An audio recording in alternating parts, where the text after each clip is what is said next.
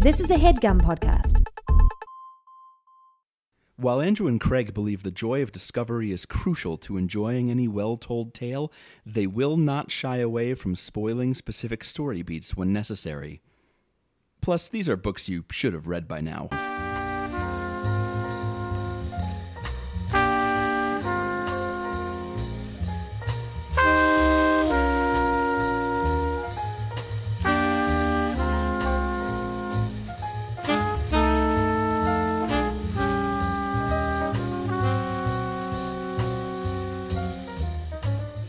Andrew, if you could travel through time, where would you go? Oh boy. I can't do this without being that Louis C.K. sketch about how time travel is only safe for white men. Oh, that's a good point.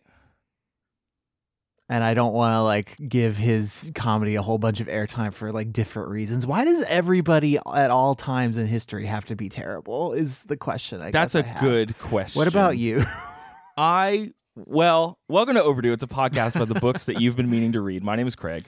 My name is Andrew. And I don't really have a good answer as much as I remember one time in middle school when my band director asked the question, and I said the 1980s, and when pressed to why, I think I said metal.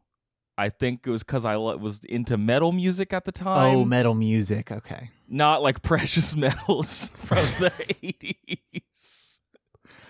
But I think the 80s is when they discovered super gold. Yeah, I don't... Looking back on it, no one seemed to think it was a good answer at the time. And because at the time it was 6 years ago. Yeah. It wasn't that long ago. Well, none of my middle school friends were like, "Oh, this kid's into the 80s rock and roll." It wasn't you needed to wait to ride that VH1 I love the 80s wave. Yeah, that's to really true. catch the nostalgia. Yeah, if I'd said it in high school, I would have been real cool, is what I'm saying. But you said it during that time, there's that period of 10 to 15 years where things are old without being retro cool. Yeah, it's a really sad time for a lot. Mm-hmm. I feel that way about the turn of the millennium right now. Yeah. It'll come back. It'll all come back. Great. Let's talk about books. Each week, one of us reads a book and talks to the other person, and you, the listener, about it. Andrew, you read a book this week. I did. What was it? It was Kindred by Octavia Butler. Cool. What's that book? It's about time travel and slavery. Two things. Okay. Neat. Mm-hmm. What can you it's a lot. There's a lot to dig into as you might be able to surmise, but what can you tell me about Octavia Butler? I can tell you that Octavia Estelle Butler was born in 1947. She was nicknamed Junie as a kid, short for Junior. Her mom's name was also Octavia. And unfortunately, we lost Butler in 2006. She died unfortunately young. Due to complications from a stroke or something. But she had already won multiple Hugos and Nebula Awards for science fiction writing. She was the first sci-fi writer to receive the MacArthur Fellowship. I think that was in the mid-90s. She was born in Pasadena. Her dad died when she was young, so she spent a lot of time with her mom while her mom was working as a housekeeper, which is relevant to this book because she remembers being kind of resentful of how her mom, who was a black woman working for white homeowners and whatever, was putting up with their crap all the time. Right. Yeah. And didn't really get how or why her mom would do that. And came around as a lot of us do come around to our parents' decisions as a sense of they were doing it to get by, they were doing it on my behalf. And that kind of factors into where this book comes from. We'll get to that. Yeah, definitely.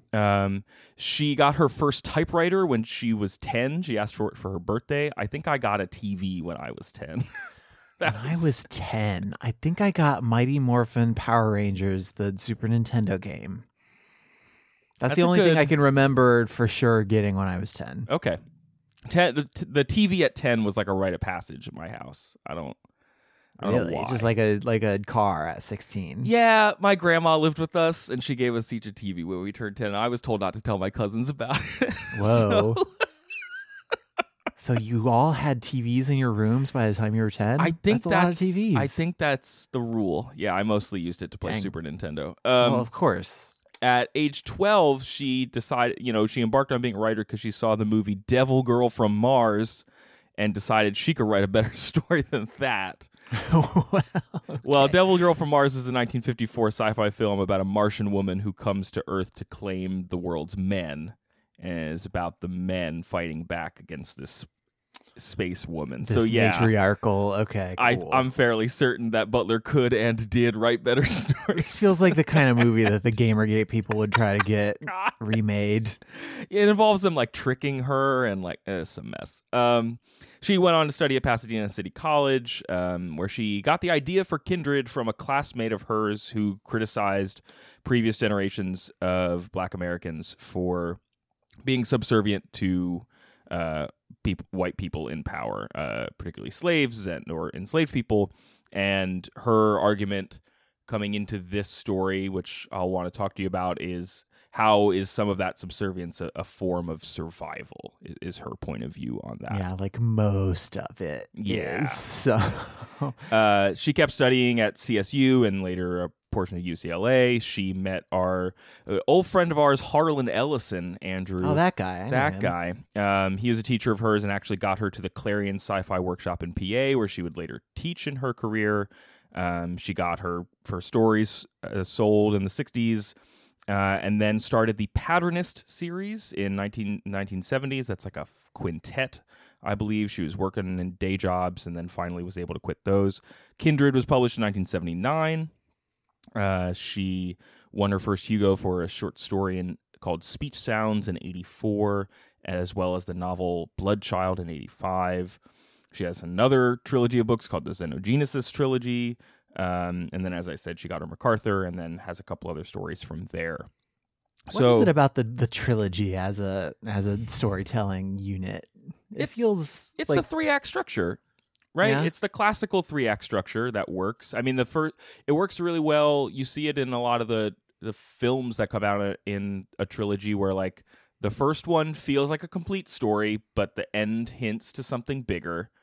The second one, everyone's sad and all the bad stuff happens because everyone knows that the third one will fix it. Right. Is how Is that why works. every like comic book movie franchise that's extended beyond 3 movies, or pretty much any franchise that extends beyond 3 movies, feels bad? Yes. Like, does that explain the 4th and 5th Pirates of the Caribbean movies? Nothing explains them, Andrew. They shouldn't exist.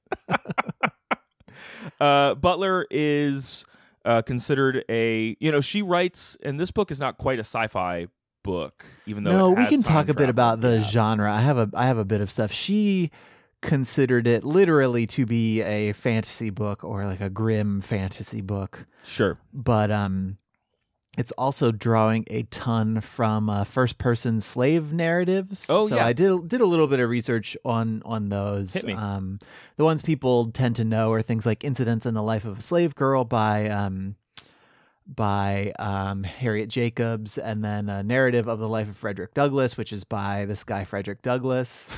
Here he's very popular these days. More and more people are learning about More him. and more people are acknowledging the work that he's doing. Yeah, Yep. it's good to have him around and Yep. just doing the work.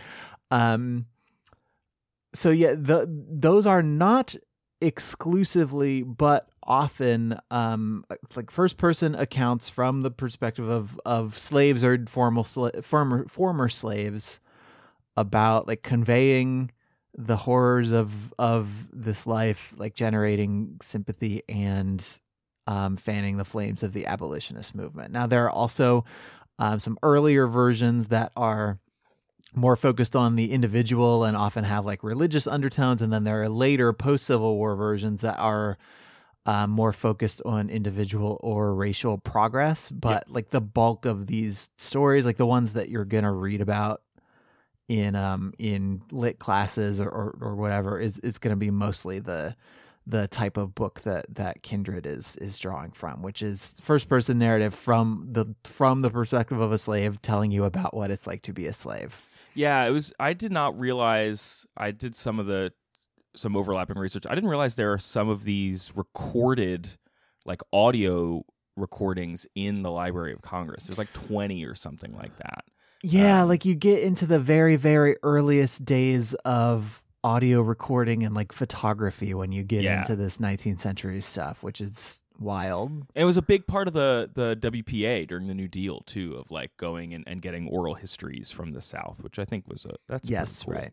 Yeah. And so the other thing to mention about Butler's work in general is that it operates, a lot of her other fiction aside from Kindred operates in what you might call Afrofuturism, which a lot of folks are talking about with the film Black Panther that is out right now.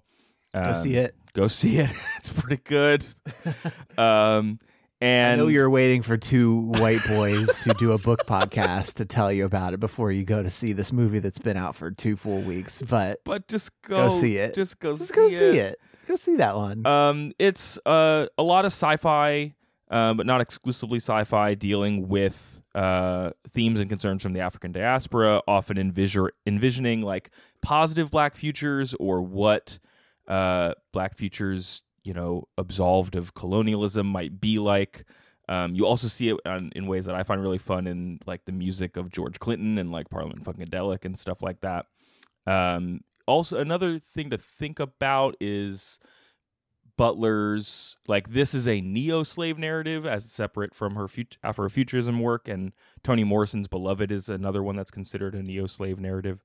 Like works in the mid to late 20th century and early 21st, mostly post-civil rights movement, that are works of historical fiction working in this slave narrative framework. Right. So that's a lot of Butler's legacy. Her work often deals with like hierarchies. There's an essay she wrote called "A World Without Racism," where she says simple peck order bullying is only the beginning of the kind of hierarchical behavior that can lead to racism, sexism, ethnocentrism, classism, and all the other isms that cause so much suffering in the world. And there are so many other interviews where she like drops her belief that hierarchy is this innate flaw in human reasoning. Mm-hmm. And a lot of her more explicitly sci-fi works deal with like different species mingling and kind of like tolerance and diversity and open-mindedness as like an evolutionary step in humankind. It might not be a thing that we get to without the influence of like cultures we haven't even dreamed of yet, which I find kind of fascinating. Sure. So let's take a quick break and then get into the book. Okay, let's do it. Cool.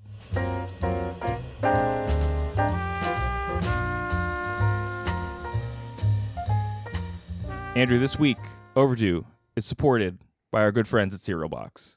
Again? Wow. They're here again. And very generous of them. And that's good because Cereal Box keeps going like week after week. They bring you gripping stories written by best-selling and award-winning teams of writers, kind of like a TV show's Writer's Room. I heard that that somebody called them the HBO of reading. I think it was National Public Radio called them that. Oh, NPR. Yes. Mm-hmm. So they've got serials that you can read or listen to, and those options cost you nothing extra. The app actually lets you switch from listening to reading with a click. And they've got a bunch of different stories over there for you to check out. The one that I pulled up is called Book Burners, which is already in season 3. The tagline is "Some books have teeth," which I think is pretty cool. Whoa, really? Like literally? I don't know. So in the first season, magic is real and some books have teeth. Join Detective Sal Brooks, newest recruit to a Black Ops magic hunting team, as she travels the world to keep the supernatural in check. Just remember, watch your back and don't touch anything. And I don't know what happens in season 2, but the season 3 blurb mentions the Vatican and how they don't have a lot of support from it, and of course humanity is under threat. So like things escalate quickly in the book. It seems like it goes from zero to Da Vinci Code in a pretty short order. Yeah, sounds pretty cool. Overdue listeners can get a discount on any first season of a Cereal Box series. You just head to cerealbox.com and enter the promo code overdue18. That's overdue18 in numeral form. And the website is cerealbox.com, SERIALBOX.com. Once again, the code is overdue18. Check it out. Get your books week to week, in your ears or in your eyes. Cereal Box.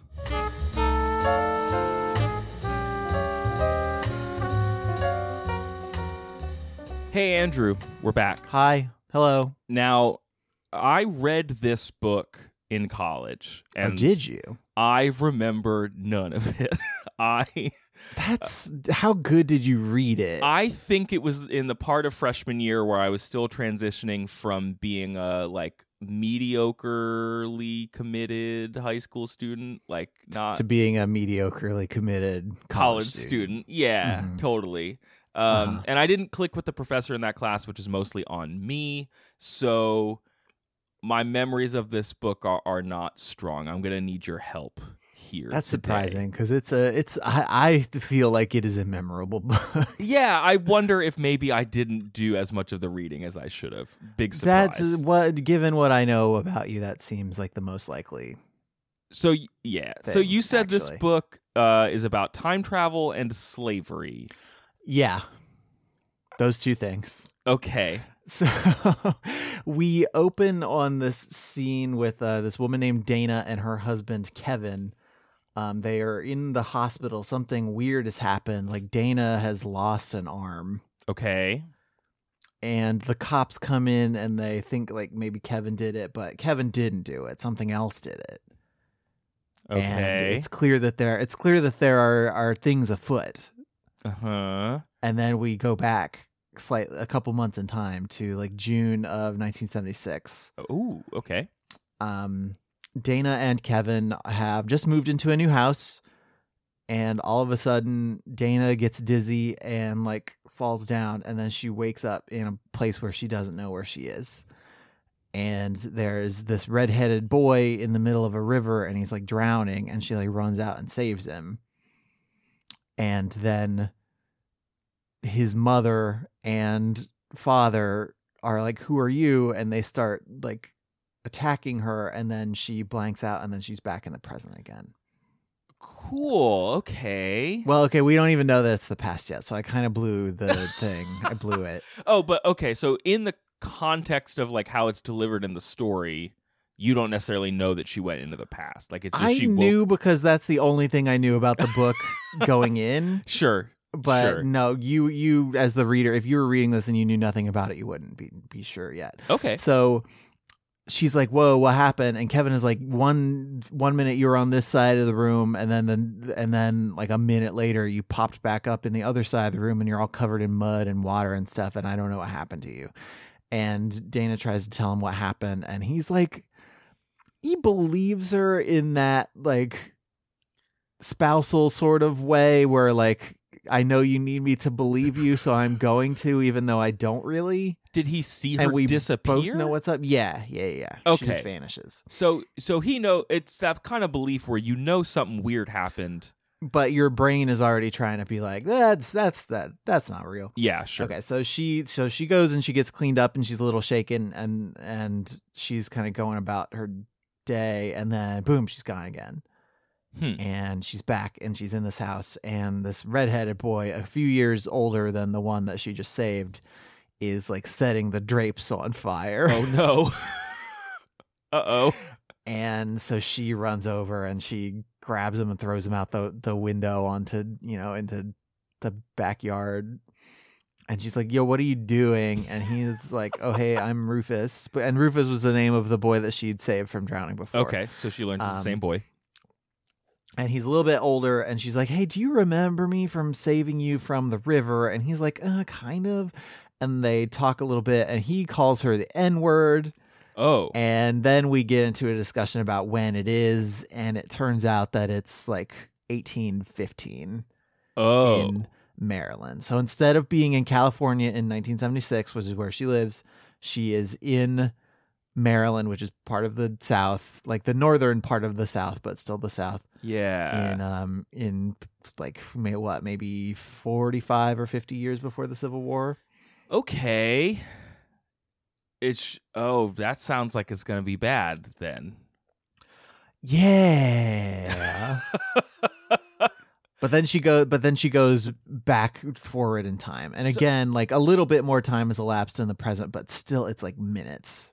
Okay. So it's like it's not proportionate to the amount of time that she was back in time. So can you like guess for me what it is that is pulling her back and forth? Any time that he is in danger, that he is maybe in like gonna die, or I said guess like you hadn't read this book before. I'm just gonna treat you like you haven't read it before, honestly, because you seem like you haven't. Here's what I remember. I remember the basic triangle of relationships. Like I remember her and Kevin. I remember a revelation about Rufus that may or may not be very soon. And I remember the loss of the arm, but I do not remember the order of events or anything like that. So sure.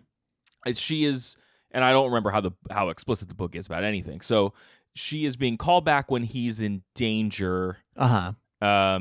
Is he even aware at this point? He's just a little boy setting stuff on fire, so I don't think he knows what he's doing. This, I think either the second or third time it happens, he figures it out. It's like whenever he either like, and in some of the later times, I don't even know that he's aware that he is in mortal danger. But when he is in mortal danger, somehow she gets called back. And when she genuinely believes that her life is in danger, that's what sends her back to the 1970s.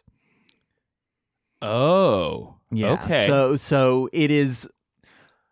And it's never, the time travel mechanic is never explained more than that, except that is the trigger that makes it work. It's not clear where that power is coming from. It's not clear why, but it is something that both of them can control if they, like Rufus never really exerts any control on it, but there is one moment where she like cuts her wrists. Oh, to like will a jump to happen. Yes. Yeah. Huh. Yeah. So as a time travel story, before we get into the meat of maybe the thematic concerns of this book, figure maybe we talk about it as like a time travel tale in the vein of, I guess that Futurama episode. Yeah, this came before Back to the Future. So maybe, right? Or did it? Oh, good point. Oh, no. So when she goes back, when she goes back to the future, when she arrives back in her own time. When she arrives in the 1970s, let's refer to it by calendar dates to be clear. Does she notice like appreciable, is there a butterfly effect in the book anywhere? So not that she... Never on a small level. Like it's not a thing where she's worried about any particular interaction with anybody, like totally irrevocably changing the course of human history, because like in real life, unless you are actually back, like when life is literally forming, like of course that's what's usually going to happen. If you're just like a person and you're mainly just trying to blend into the rest of society, probably you're not going to like pollute the timeline or whatever. Okay. But during one of her, and again, I don't remember if this is the second or the third, time back in the 70s after going back in time to the 19th century, but she either does a little research or just thinks back to what she knows about her family tree. Okay. And she figures out that Rufus is like her great-great-great-grandfather on her mother's side. Okay. Like his daughter with one of his slaves is her ancestor. Okay. Sure. So she like the only butterfly effect thing that's even happening is she thinks, I got to keep this guy alive until my forebear can be born or I won't be born. So he is a boy who is going to grow up to own people And he's a boy who's going to grow up to be a white man in the pre-Civil War South. So you do the math. Yes. And she can't let him come to harm even as much as she might want to. Yeah, because like when he is a boy and she's sticking around and visiting him, she's like, okay, maybe I can spend enough time with him to like influence him and make him better than his time or like better than his dad. But you know, she is around at most, like even during her longest jump, she's around for a few months. Okay. There's not enough time. But when she goes to the 70s, like years pass and nobody else is trying to tell him not to call anybody the N-word. Yeah. So like, of course, her influence on him is going to be pretty limited. Has she explained to him that this is what's happening? Yeah, like not only does he understand and believe it, because like when anything that she is touching when she goes back goes with her. So she actually puts together like a go bag that she always has near to hand if she feels herself getting dizzy, that has like aspirin and clothes and a switchblade in it. Oh my gosh, okay. You know, the things you would take if you're going back in time 200 years. Yeah. Does she ever tell him what a TV is my question. No, they don't get into that. They do talk a little bit about medicine because her knowledge of medicine extends to clean things, disinfect things, don't let mosquitoes bite you because maybe they'll have malaria. Yes. And that makes her like 100 times better than the nearest actual professional physician. Sure. Because he's like, oh, you gotta bleed these babies so you can get all the poison out of them. And she's like, what if we just put salt water on it? Oh. Like, what if we... Yeah, that's a thing I remember from Outlander too, which is another time travel story that but she's actually a nurse. Like you and me barely know. We don't know anything about anything. That's true. I would just be like asking and people where the Band-Aids like, are. Yeah, I would be, if I went back to 1800, I would be like House. I'd be wondering how to tell people about smartphones is really what I would. And I wouldn't even be doing that. I'd be trying to remember, okay, what's like who won the first Super Bowl? How can I make a bet that will pay off? Yeah. Yeah. And just if I'm stuck here, just make everything fine. Oh yeah. Like, do people take bets on presidential elections? And how can I use that? That's I could true. do that. I bet. Okay. That's good. Okay. John Quincy Adams, I'll say. If everyone's like, oh, they'll never elect another John Adams, that would be dumb. No. Grover Cleveland, we already voted him out once. He'll never be back. He'll never be president on 2 non-consecutive occasions. I keep wanting to say, like, what are the Vegas odds on, and I don't know when Vegas was founded, so I don't want to like. What are the odds? Where do you go to bet on when Las Vegas was founded? Whoa! Could God make Las Vegas? Wait. God would never have made Las Vegas. That's true. And he gotta have fun sometime. Unless Vegas is just a test for all of us. Could God create a Las Vegas so corrupt that even he could not save it? There you go. There it go. There it is. Clear mind. Now back to the book. So Hi, everybody, we're back. How is this evolving? What are like the third and fourth jumps like? You said they get longer.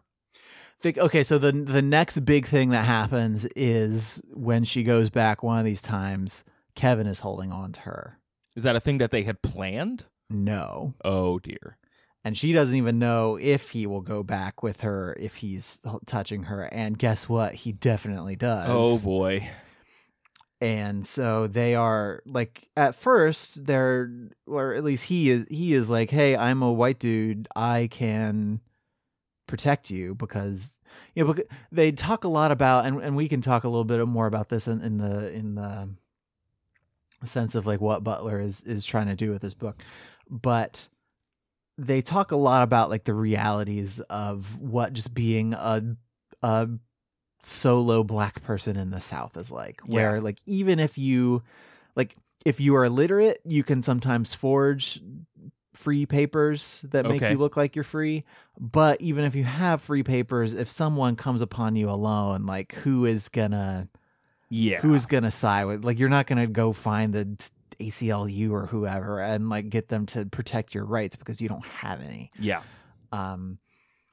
And so, a factor of her first couple jumps back is I cannot be alone and have white people come upon me because that's just going to go bad. So initially they form this sort of agreement where like they're still going to be married, but they're going to be like from the north and she's going to be free and he's just going to be, he's going to be down south doing research for a book because that's like what he does in real life. I don't know if people did that in 1815, like went places to research books, but sure. Yeah. Well, okay. You're going to get the same weird looks wherever you go, but that's fine. Yeah, in whatever time period. It's like, you really, what? Okay, fine. People have been wearing tweed sweater, like jackets for 200 years, being crusty academics. So yeah, and so they're just hanging around. The last name of Rufus and his family, they're the Whalens. So they're just hanging around the Whalen house. Dana is getting to know some of the slaves. I say other slaves because that line starts to blur a lot, especially as Kevin like kind of dips in and out of the picture here. Okay. And Kevin is like Tom Whalen, Rufus's dad, has asked Kevin to help teach Rufus how to read because Rufus is just like bad at being a privileged person. Yeah, he wants to be privileged, but he doesn't want to do the work, which feels like woof. That sounds like a feedback loop. The best way to be privileged. Oh God, talk about time paradoxes. That's a privilege paradox. And things are not great, but they do kind of settle into a rhythm because they're there for a few months. And Kevin one time says this thing, this could be a great time to live in. Kevin said once, I keep thinking what an experience it would be to stay in it, go west and watch the building of the country, see how much of the old West mythology is true. And then Dana says, West, I said bitterly. That's where they're doing it to the Indians instead of the blacks. He looked at me strangely. He'd been doing that a lot lately. So Kevin is a character who is there like both to be like a progressive white guy from the 70s, but also to be kind of obsequious about things. Yeah, sometimes. No, that makes sense. Yeah, because 76 is like it's a bicentennial. It's rah, America's been here for 200 years. Yeah, and that's part of what you had mentioned when you're doing research on Butler that a lot of the interviews of her and stuff are all like academic, and so they're all hidden behind like JSTOR paywalls. Many of them are, yes. But yeah, some of the academia around this book has been like she has been about, hey, it's a bicentennial. It's about getting America to like look at its super racist foundations and to reckon with them, which is an ongoing process. Sadly. So as you mentioned kind of where Kevin starts from a place where he thinks he knows what's up, and obviously he's taken back in time and is and like relatively speaking, yeah, sure he knows what's up. Yeah, but he doesn't. He has married a black woman, and they do.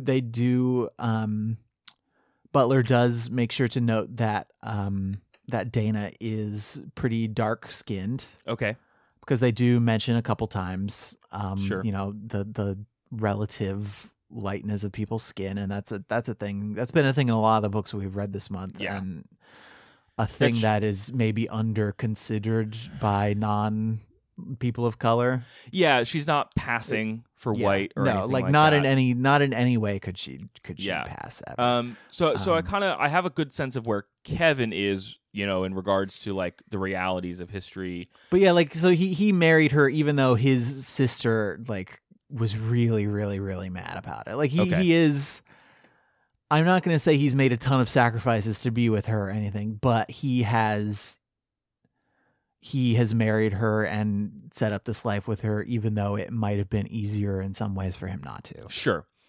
What is Dana's relationship or opinion to this past? If you have a sense of like what it is at the start of the book, like is her position closer to that classmate of Butler's who's like, why were people willing to survive this way? And then she is kind of like forced to confront that, or is... No, it's not a thing where she like has a really strident opinion about it and then is made to believe otherwise. It's just a thing where, she is sort of aware of and she talks about so her family also kind of disapproves of the marriage just because she was raised by her aunt and uncle, I believe, and her uncle wanted her to marry a black man. Okay. And she has dealt with some of the, more subtle than slavery, but she's dealt with some present day racism at her job and in her career as a writer, where she only really starts to get anywhere after Kevin is like helping her, meet people and network and stuff. And even Kevin has like asked her to handle his correspondence sometimes. Like she's just dealing with, microaggressions basically. Yeah, sure. And just regular sized aggressions, I suppose. And is now confronted with the time period and a reality where none of that is subtle and none of that is hidden or people are pretending it's not there. Yeah, right. So what she is concerned with at first is just like, okay, I gotta save this guy so I can be born. Yeah. And that in a lot seems of time reasonable. travel stories, that'd be pretty much where the thing ended. Okay. But so what what sets up, I guess, Act 2, Sure. which is most of the book, is she is being whipped. Okay. By Tom, I believe, Rufus's dad. And she, the pain is like nothing she has ever experienced. And so she, like, whatever time travel mechanism this is, starts to, go off, and she starts to go back to the 1970s. And Kevin is running to her, but he is too far away and cannot get to her in time. So she goes back to the present without him, and he is stuck. Okay. And Tom is beating her because like he knows something is up with her, and that she is more educated than he is comfortable with her being, and she knows how to read and stuff. And so he is said, you can read to Rufus because he seems to like you, and you can like help him with his studies, but I don't want you reading on your own. I don't want you taking books and trying to teach other slaves to read. Like, that's just not your place. Yeah. Okay. And so he catches her doing that and totally goes off the handle and starts whipping her because he is super harsh, and he's bad. He's a bad dude. He's an explicit bad dude. Okay. But he is also portrayed in a certain way as honorable insofar as he does what he says he's going to do, regardless of whether the person he gives his word to is black or white. Okay. Which is about as close as you can get to honorable in this book. Interesting. But so Kevin's stuck in the past. Woof. And she is back in the 70s for 8 days. Oh boy. And so when she goes back, when she's called back again to the 19th century, it's been about 5 years since she was there. Oh, cool. And Kevin is like moved on insofar as he has left the Wayland house and gone north. Yeah, because he can't really say, I am waiting for her to reappear. Let me just sit in this room next to your like son. among the, like, even with Tom, like, everybody knows something's up with Dana. Like, people see her just vanish into thin air. They're not just you ran off into the woods and now you're back. Hey, welcome back. Like, what's Okay. Everybody knows, like, Rufus knows the most explicitly, but everybody knows, including many of the slaves at the Wayland plantation, that something's up. Yeah, that something's up with Dana, and she's just gonna like pop in and out. Okay. And it's related to Rufus somehow. So she goes back. It's been 5 years. It's been 5 years, and so she has to help Rufus out of whatever scrape he's in. Usually in these later jumps, it's that he is sick somehow, and the doctor is just terrible, and so she has to go back with her aspirins and her like a basic hygiene knowledge and save him. Okay.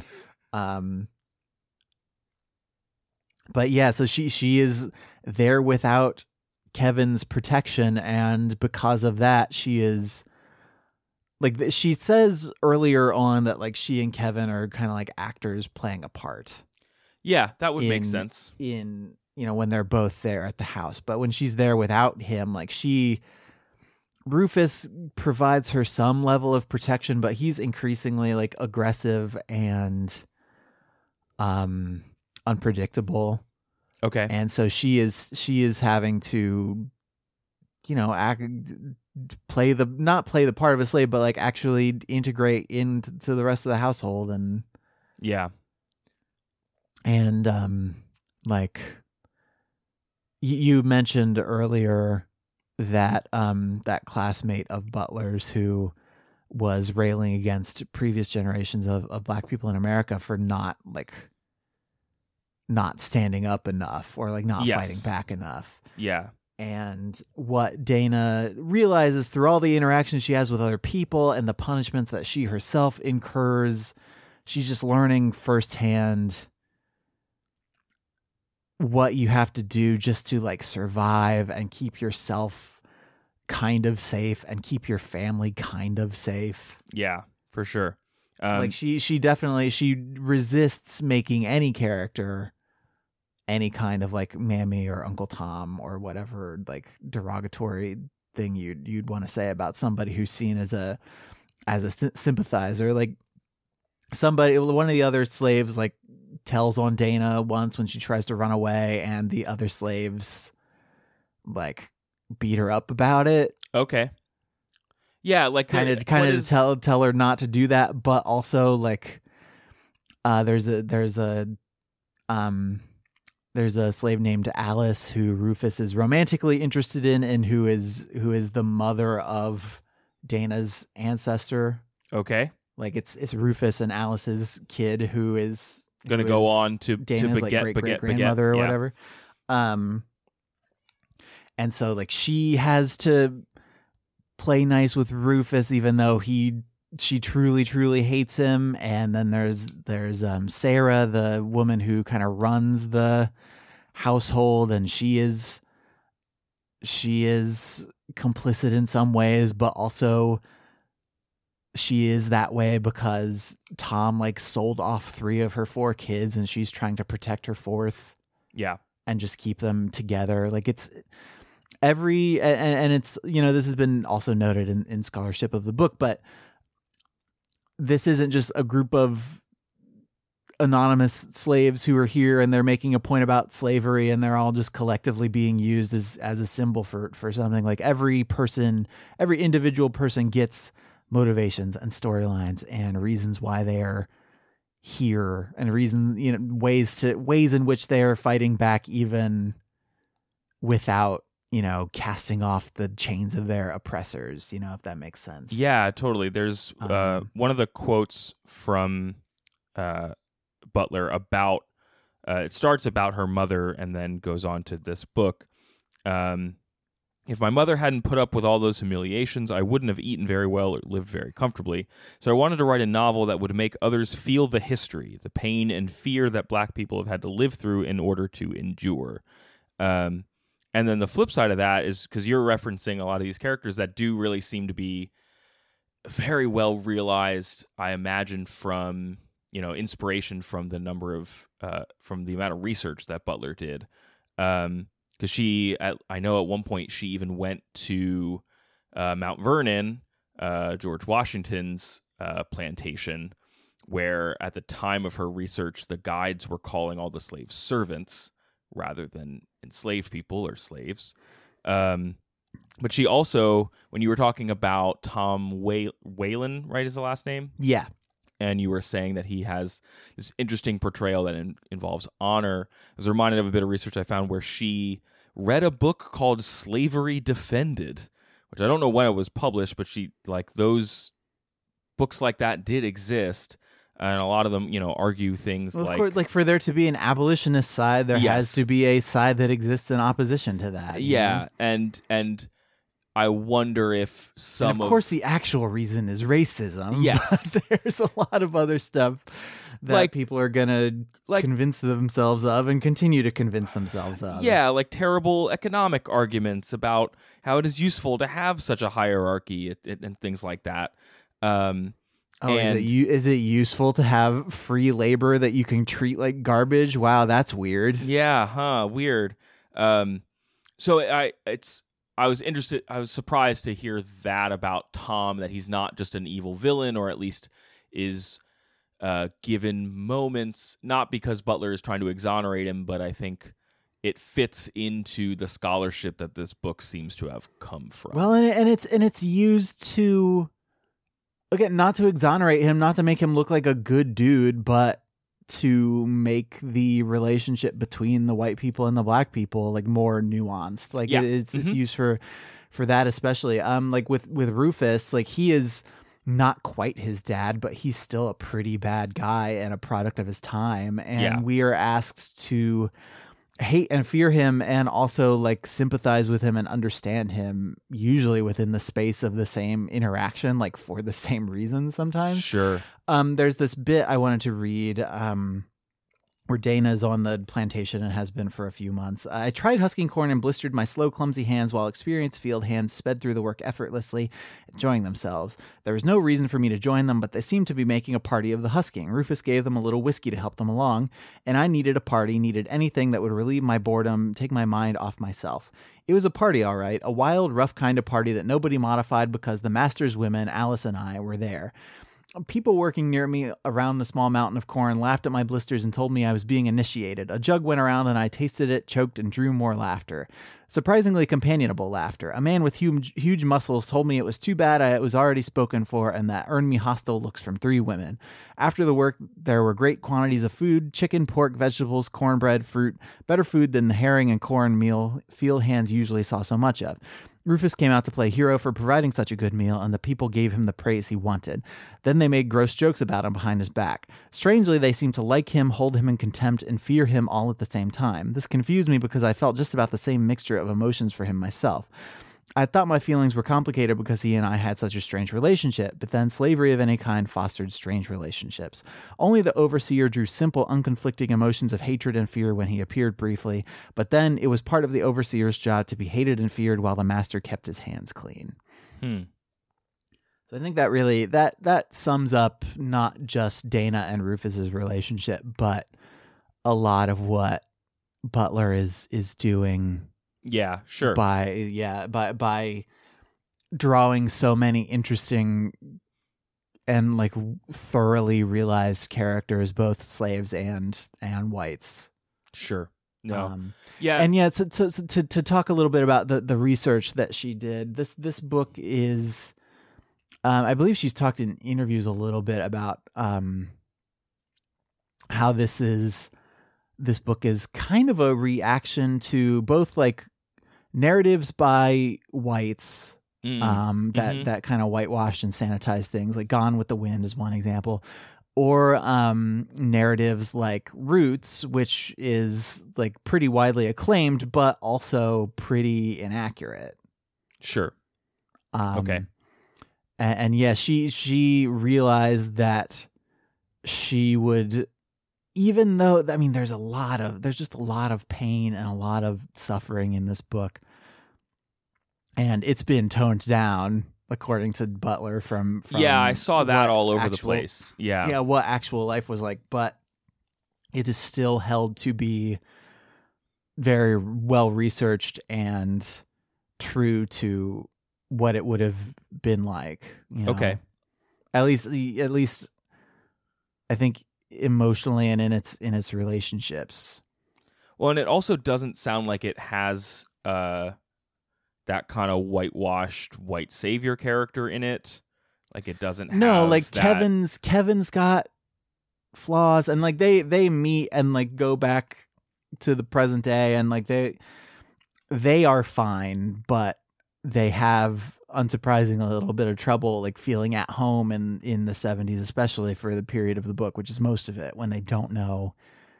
Like Kevin doesn't go back after he makes it home, but he was there by himself for 5 years. Yeah. And there are ways in which that society, like even though he is an abolitionist, like helping people flee north, that time still has left its marks on him, and they have to kind of deal with that. But, okay.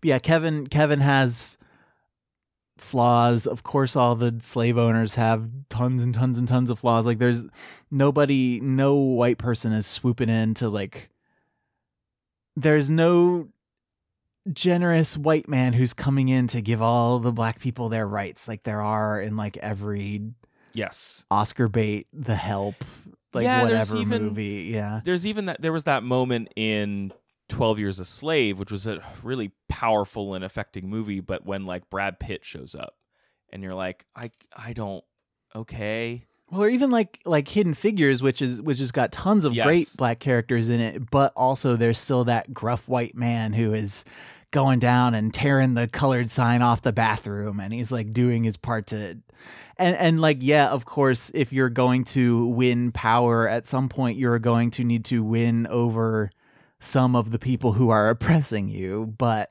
yeah, that like white savior character is so often a fixture of that kind of story that it is, I don't know if refreshing is the word, but it is very it's notable in its absence here. Yeah, and I've read similar things about what's his name, The Hobbit. What's his name? Martin Freeman? Martin Freeman's character in Black Panther, on both sides of him as kind of as the white sidekick in that film, and ways in which that is and is not successful as an alternative to your white savior. Yeah, we have both talked about this to each other, but I very much there was a tweet about Black Panther that said from a white person who said I enjoyed being represented in Black Panther as the middle-aged white person who came in to help when it was appropriate. Yes. Yep. Which is, I think, at our best what we are trying to do. Yeah. And all the more interesting in this story where that savior figure can become is the most problematic, right? Because what you're saying about Tom and Rufus is really about how this was just how it was, regardless of how, for a broad majority of people, abolitionism was the risky stance, and even then that's not a perfect or especially pure stance. In the South. Yes. And also noteworthy, I think, right, that it takes place so much earlier than the Civil War, when it's not right before. And Dana has that thought a couple times, is like, by the time these people are freed, they will be like, by the time the people I am with right now are freed, they will be too old to like really help build things. Yeah, for sure.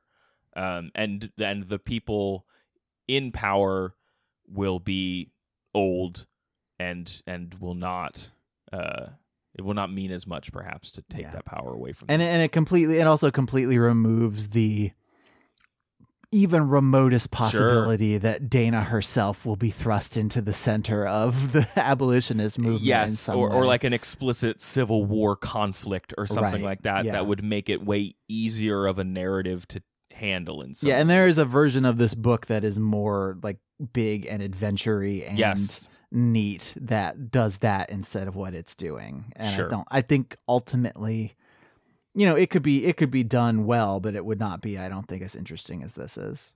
Sure. Where does it land? This is not necessarily a spoilery book, and you don't need to get into like details, but what is like the mood it leaves you with, or what is the takeaway? What is like the last few moments like given you as a reader? I mean, it's more of what we've talked about in some ways. Like what I haven't talked about as much, that I think if you want to read this book, you should go do it for this, because it's a thing like I don't really have to spoil if I don't want to. But there is a lot of stuff about the relationship, like the triangle between Alice and Dana, who both look alike and are kind of set up as these different elements of the same person, at least to Rufus. Like Dana is not interested in her sexually for a long time, at least, and kind of depends on her emotionally and intellectually. And then Alice is the person he wants physically, who just does not have even like the sympathy and understanding that Dana has for him. Yes, of course. And so the end of the book is mostly about that triangle and that tension resolving itself. Okay. Dana's ancestor is born, So that, that near the end, like within the last like 10 or 15% of the book, again, because I read Kindle and I don't know what page numbers are anymore. That gets set up and resolved. And so the end of the book is more about that like interpersonal relationship. And I don't want to spoil that, I don't think, but yeah, it's more of exploring the nuances of their relationships and the complexities of slaves and slave owners, and how there is like there is no such thing. And I guess we can cap it with this. Like there is a like a far right white supremacist movement in America today that has a distressing amount of power and space in our public conversation. And it, like a lot of that movement is set up around like racial purity, and like listen, like so many white nationalist movements over the years and in countries all over the world, like it's predicated on this notion of racial purity that just does not exist. Like, sure. White people and white slave owners had so many kids with all of their slaves that there is just like it's just not a thing. Like you can't. To be American is to have to grapple with that. And you can say, we came over from Europe and we're all about preserving that culture and whatever, but that to do that is to ignore this huge, like America's original sin, and that just, it sucks. Well, and you can't, like, you could tell yourself that you can do that, but you can't do it. Yeah, I'm reminded of a quote that didn't fit earlier in the episode where she's talking about, goes back to that idea of what evolutionary step forward humanity might need to take to overcome this type of hierarchical nonsense. And she says, what's made of biology is that the people who are in power are going to figure out why this is a good reason for them to stay in power. And I don't know, that just reminded, it's a longer quote about how you see biological arguments used for why, certain groups of people are not as good at things, and it's all bogus. But yeah, that original sin of America, this like, the social construct and white supremacist construct of race that is separate from like maybe where your ancestors are from, and how those two get conflated in a way that's very dangerous, and has been weaponized for centuries and it's millennia. Like, it's kind of a bummer because Star Trek is such an optimistic show, right? Yeah, sure. And it is so often hailed for that. But as the lore expands, it becomes clear that civil wars and interspecies strife on Earth only really ends when we can find an other outside of ourselves. Yep. And we can define ourselves as humans in opposition to something that is not human and is not a foe but could conceivably be. And like, it's still wicked racist. Yeah. It's just like the answer. It sucks that maybe the answer is just we need something else that we can all be racist against. Like, can we invent a fictitious race of aliens that we find that like bands humanity together? Andrew, I figured it out. What? Corporations. Ooh, what if we all just agreed to hate corporations? I mean, they are people. You're not gonna get any argument from me, I don't think. This is worth considering. Mm-hmm. This might be the way forward. As part of Susanna's birthday weekend, I just spent an hour and a half paying another human being to rub oils into my skin. So like, I'm feeling particularly complicit in capitalism right now. Yeah, sure. but like, come back to me after after my muscles hurt again, and I will be totally cool to like rise up and smash our corporate oppressors with you. Okay, that sounds good. Any listeners out there who want to join us in this battle, please tell us your weapon of choice. Hit us an email at overduepod@gmail.com or use social media, twitter.com/overduepod or facebook.com/overduepod. Thank a bunch of folks who reached out in the past week, including Caitlin, Michael, Wallace, Graham, Aaron, James, Becky, R.A., Tracy, Carol, Amy, Jake, Leanne, Steve, Melissa, Florian, Casey, Allison, and Glenn. Thanks, y'all. Andrew, if folks want to know more about the show, where should they go? They should go to overduepodcast.com, which is our internet website. Up there we have links to Google Play, iTunes, RSS. If you subscribe in iTunes, which I guess is called Apple Podcasts now. Whatever. I don't know, man. If you subscribe in whatever that Apple thing is, rate and review us because it helps us rise in the rankings and it makes us look good. Gives us curb appeal. Capitalism. And also, speaking of capitalism, up there on the website we have a Patreon page. You can kick us a few bucks if you like what we're doing, and you can get some rewards. Yep. That's money can be exchanged for goods and services, which is what capitalism is about. Yes. Is there anything else? Do we know what we're doing for March yet, reading wise? I know we have a bonus episode coming up. Maybe we talk about that. We have a bonus episode that'll hit the main feed this week on Meg Howry's The Crane's Dance. The next book I'm reading is The Time Traveler's Wife by Audrey Niffenegger. I gotta look that up. But The Time Traveler's Wife. And then we'll have the rest of the March schedule up on all our feeds this week sometime, I reckon. Yeah. So that's that. Andrew, thanks for reading this book. You're welcome. Thanks for reminding me of what this book was. Thanks for having maybe read this book many years ago. You're welcome. All right, everybody. We'll be back next week. Until then, try to be happy.